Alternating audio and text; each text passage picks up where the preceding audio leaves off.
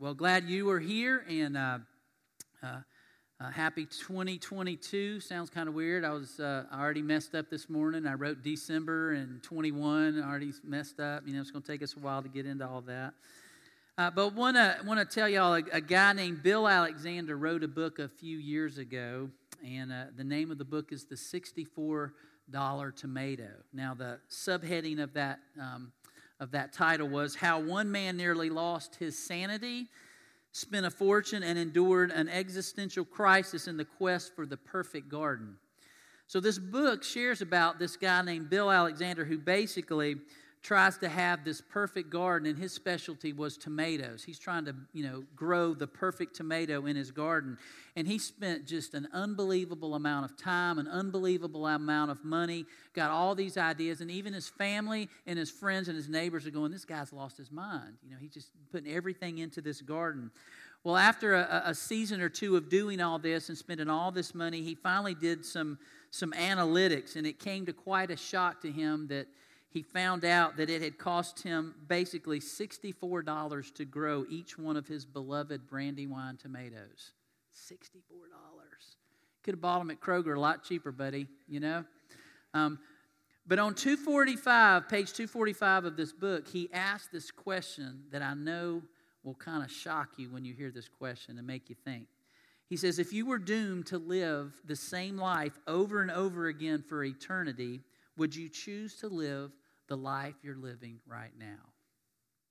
Think about that question. If you were doomed to live the same life over and over again for eternity, would you choose to live the life you're living right now? Man, that's a sobering question, isn't it? It seems somewhere in his garden experience, or maybe even before that, he was trying to figure out a way, because he hears how unhealthy food is from the grocery store, that he was going to provide fresh food for his family by doing this garden. But man, it got pretty expensive.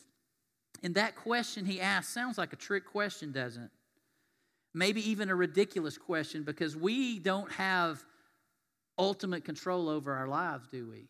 I mean, we have a lot of control, but we don't have complete control, and we don't get to choose our life and where it goes, or do we? If you said yes to that question about living the same life over and over again for eternity, if you said yes to that question, it sounds as if you're in a good season, a good spot in your life right now. Things are going well. But chances are that's not always been the case. You've probably been on some seasons of your life that weren't so great, that were rocky, that were rough. And if you said no to that question, I would not choose to live the life I'm living right now for eternity, man, I can understand that. We've all been there. Things are maybe not going well for you in this season of your life. But chances are that's not always been the case in your life either. There's been different spots of your life where things were well, and you say, yeah, that season I would choose to live over and over again. But if the answer is no, one of the questions that obviously comes out of that is, then why are you living that way? If you don't want to live the life that you're living for eternity the way you're living right now, then why don't you make a change? Don't you have the ability to make some changes in your life? And some of you may say, yeah, to a certain extent. But again, we may realize that we don't have control of every aspect of our life, but we certainly have more control than sometimes we actually admit, which forces us to consider what we are doing with the time that we have. What are we doing with the attention, with the resources, with the opportunities that we have at our disposal that are within our control? What are we doing with those to make a life for ourselves? Well, a new year and a new start can make us consider how we might make some changes in our life and go a different direction from where we've been going in the past year or the past years. In this time of year, of course, we hear about what? New Year's resolutions, right? Something we decide we're going to do this year that we haven't been doing, or we weren't doing last year, or we're not going to do something that we've been doing. Like, I'm going to lay off the sugar this year. Yeah, good luck with that, especially after the holidays, right? We're going to join a gym. We're going to start this. I'm going to start reading my Bible all these things, and those can be great things. Or maybe we just say, I need to do something differently in the new year than I've been doing. And so we make a New Year's resolution. It can be doing something we know is healthy, that we know is better for us, a proven solution that we know is true, that we know is helpful in our lives, but we've gotten away from that solution, and we need to re-enter that solution into our life, hence the name Re-Solution Resolution. It's a solution that we already know works. We just need to re-enter it into our lives to make our life better or improve it somehow.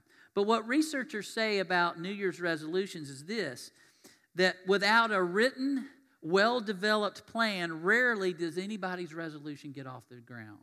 They end up fizzling out in February. You ever had that happen? You know, you find yourself on the couch with a bag of cookies, in February or March going, man, I blew it. There's another thing I'm never going to do, go on a diet, I'm not getting up and running when it's 30 degrees. All those kind of things. Hey, and then you join the gym in January and everybody knows your name, and by March they go, hey, whatever happened to that guy that was working out? Whatever happened to that gal, We do these things. So we've had that happen before. But we've just celebrated, we've just come off the Christmas season. We've just come off Advent, Jesus' arrival into the world, and we had the themes of hope, how Jesus brings hope, how Jesus brings joy into our lives, that brings love. He brings love to our lives, and peace, and His arrival into the world as the Savior of all of humanity. That's supposed to change us, transform us. But how does Advent and Christmas, how does that celebration translate into making our lives better? I mean, we talked about it a lot during December, didn't we? We had sermons, we had songs, we had images that remind us of the transforming work of Christ. And it should translate into making our lives better and going in a different direction now, even though we've taken down all the lights and the decorations. When you came in here this morning, did you kind of go, man, it looks bland in here? I know this week when Richard and I were up on the ladders pulling down wreaths and taking things, Ramona was taking down the tree, and after we got it all down, we were like, man, it's kind of drab in here now. But one of the first steps we recognize about answering that early question is that we don't have complete control of our lives, do we? We recognize that. I mean, my gosh, the last 2 years have clearly shown that, and now we've got this Omicron kind of coming back a little bit. And people are getting sick again, and we're getting on edge, and things are going to shut down. We understand that's how. We recognize that in any moment of our lives, something can and will happen or disrupt our resolutions or disrupt the plans that we have for our lives. But if we're really going to be a true follower of Jesus Christ, we must recognize certainly that part of it, the reality that things can be uncertain in our lives. That's a reality. But we also must have faith, a strong faith in the fact and the certainty that God, the Creator, is in control of this world. And that's where we put our faith. And God has given us the opportunity. He's given us an amazing grace to receive that eternal life through Jesus Christ and His life, death, and resurrection. And that's the life we look forward to living for eternity with Him, even if this life is not perfect. And becoming a follower of Jesus is more than just a confession that Jesus is the Christ. He's the Son of the living God. It's more than getting baptized. It's more than attending church or reading through the Bible or going on a mission trip. Jesus really, really, really wants us to have true relationship with Him. Because we want to, not because we're guilted into it, but because He really wants to, because He knows us anyway. But He wants us to know Him and develop that relationship. And it's a journey of surrendering slowly different aspects of control of my life over to Jesus. And man, that's hard, isn't it? It's not something that happens overnight, but it's more than just a resolution or a written plan. It's a day-by-day journey of faith and action. I don't know what's going to happen, but I'm going to live in faith and I'm going to act in faith, knowing that God, even though I don't understand all that's happening, I'm going to trust that you're going to help me get through it. So we move along through life, working for and hoping for certain things that will make us happy, that will bring us fulfillment and happiness in our life. And we spend a lifetime pursuing those things, but a lot of those things we find don't always bring the happiness and the fulfillment we think. And when Jesus came to earth, He taught and He lived in a way that made His audience in that time and in that place and makes us today rethink and evaluate our pursuits in life. That's what Jesus did. He woke us up to some of the things that the world kind of tells us is the way it is, and we realize that's really not true. And Jesus woke us up to that. So I want us to look at a text this morning from the Gospel of Mark, and that shows us how the world is constantly marketing for our souls. Now, I'm sure a few of y'all have watched a few football games over the last few days, right? And man, as you watch all those commercials that come across the TV, they're marketing to us. They're marketing for our money, but they're trying to convince us that this car or this thing or whatever it is going to make our life better. And some of that can be true, but the way they make it look is like, you're a loser if you don't get this. But it's not only that, they're marketing a worldview to us. They're trying to get in our minds and get into our souls. And you know how it is when you went shopping during Christmas. If you even looked at something, man, somebody's knowing that you looked at it, and they don't let you off the hook, do they? There's an ad coming on your computer every day because you looked once at something you thought about getting. And they follow you, But it's the mindset of the world, marketing for our souls. Well, anyway, let's get into Mark's gospel and listen to what Mark recorded in chapter 8. We're going to have that on the screen. Thank you all very much for doing that. Listen to what Mark records. He then began to teach them that the Son of Man must suffer many things and be rejected by the elders, the chief priests, and the teachers of the law, and that he must be killed and after 3 days rise again. He spoke plainly about this, and Peter took him aside and began to rebuke him. But when Jesus turned and looked at his disciples, he rebuked Peter. "Get behind me, Satan," he said. "You do not have in mind the concerns of God, but merely human concerns." Then he called the crowd to him along with his disciples and said, "Whoever wants to be my disciple must deny themselves and take up their cross and follow me. For whoever wants to save their life will lose it. But whoever loses their life for me and for the gospel will save it. What good is it for someone to gain the whole world yet forfeit their soul? Or what can anyone give in exchange for their soul? If anyone is ashamed of me and my words in this adulterous and sinful generation, the Son of Man will be ashamed of them when he comes in his Father's glory and with the holy angels." Now, leading up to this text that we read today, and man, I don't know about y'all, but this hits you hard, doesn't it? When Jesus says those things that he says, it's like, what? What is he saying? How do we grasp that? But right before this, Jesus has just praised Peter because he said, hey, as he had his disciples, he goes, "Hey, y'all, what do people say? Who do people say that I am?" And so the disciples go, "Well, some people say you're maybe John the Baptist come back from the dead. Maybe you're Elijah or one of the prophets." But they know you're a prophet. But he goes, "Yeah, I know what they're saying, but what about y'all?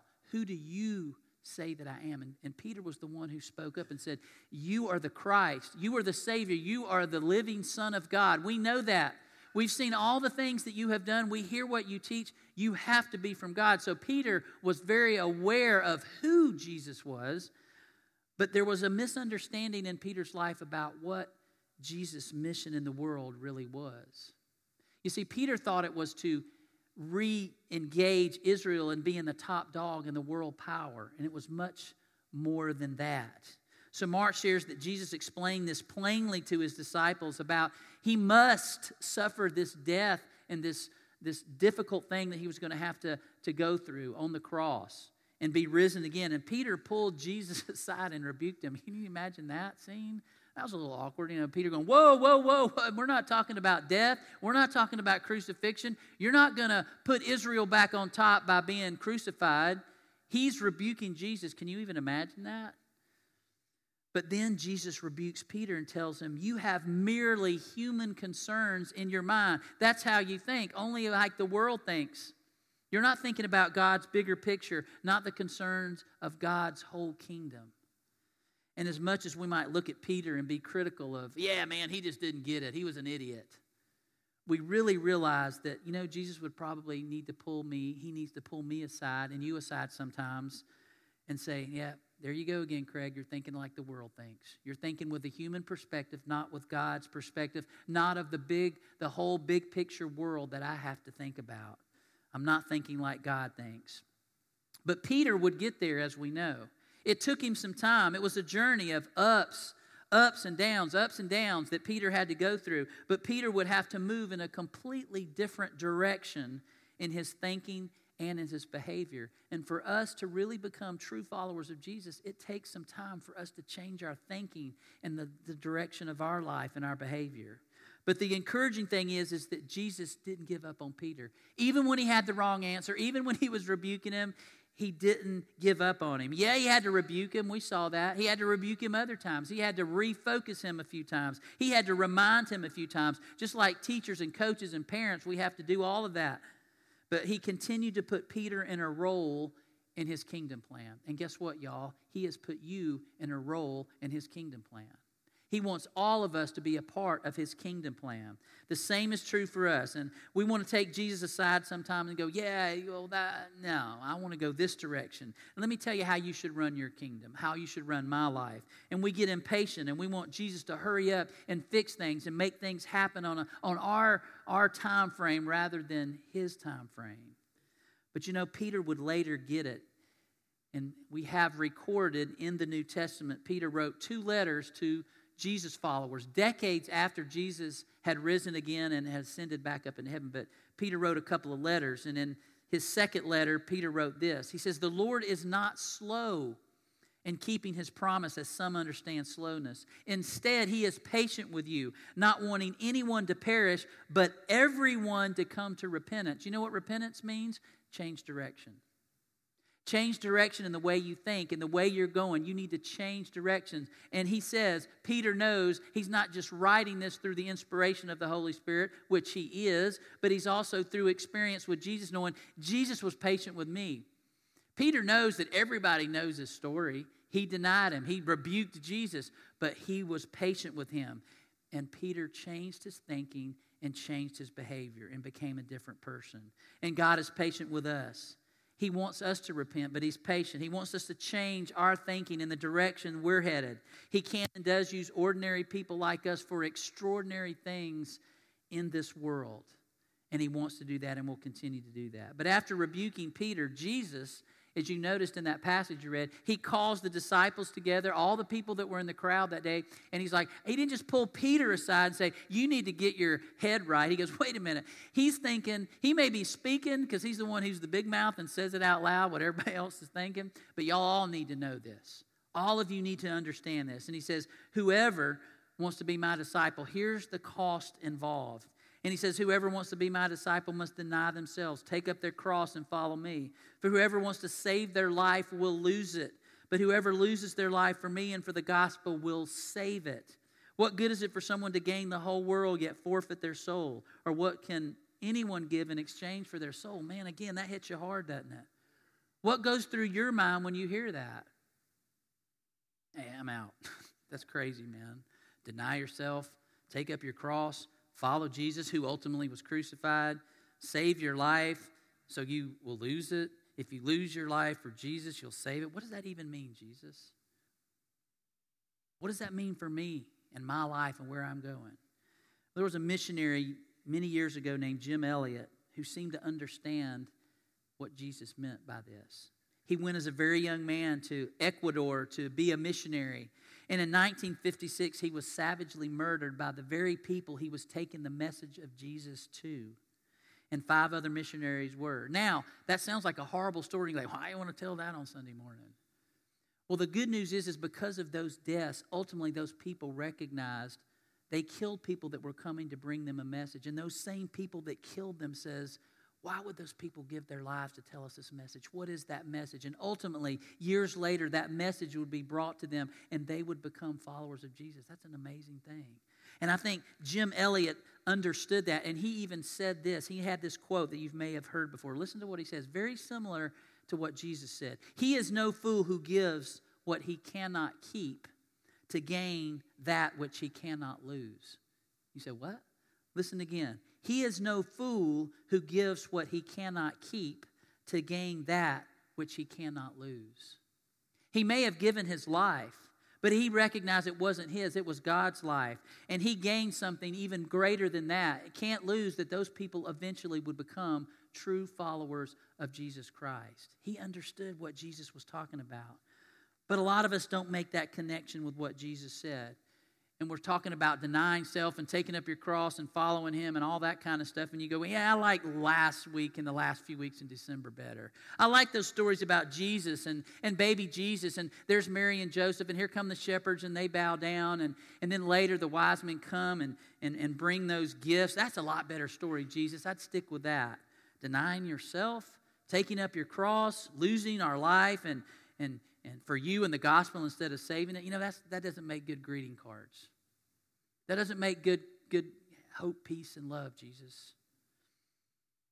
And it's not going to be popular on social media, and it's not going to recruit a lot of people for the church when you start talking like that. Jesus knew that, but it was reality.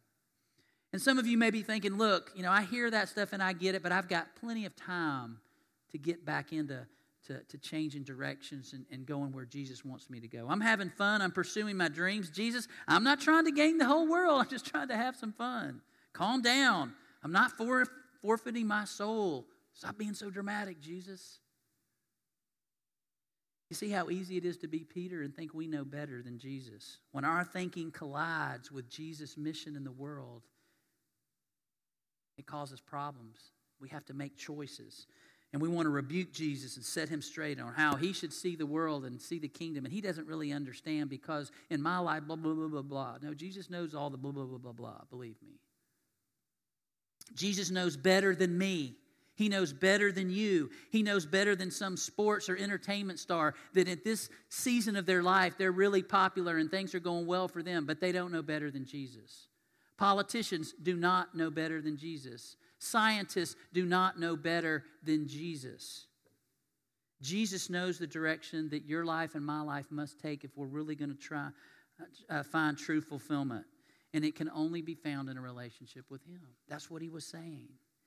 So I ask us this morning, are we pursuing a resolution this year that you think will gain something for you?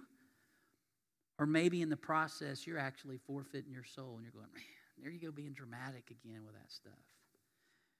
Where is Jesus needing you and me to change directions in our thinking and in our lives? I don't know what it is for you, but I know he's trying to work on me with some things. He started right where Peter was, and he will start right where you are. And he continued to encourage Peter, equip Peter, and challenge Peter. And he's doing the same thing with us, y'all. He wants to encourage us, equip us, and challenge us to be true followers of Jesus. And wants us to become who he created us to be. See, he's the one who created us. He knows what we're really supposed to be pursuing in life. So I was at the Peach Bowl Thursday night, Michigan State and Pitt. I didn't care. I just got the tickets. It was great. Somebody gave me the tickets, and Sawyer, my 12-year-old, got to go, and we had a great time. But as we were walking into the stadium, we're making that walk to Mercedes-Benz Stadium, there was a guy standing out in the rain, and he's handing out tracts. Y'all know what tracts are, right? And I'm thinking, man, why is this guy doing this in the rain? But he's not mean. He's not obnoxious. He's not bullhorn guy like, no, turn or burn. He's none of that. He's just, hey, how you doing today? And he's handing a tract to everybody. And he handed me one, and he handed Sawyer a little different one. Maybe it was because he was younger. And so I noticed, I was like, wow. But I noticed and I still got it. I got it right here. It says, and it was good. So anyway, as me and Sawyer are walking, I'm kind of thumbing through it and looking, and Sawyer's looking at his. And as we walk a few more steps, and it's raining, and I look on the ground, y'all, and man, there's dozens and dozens and dozens of these things just thrown all over the ground, all over the steps, all over the sidewalks.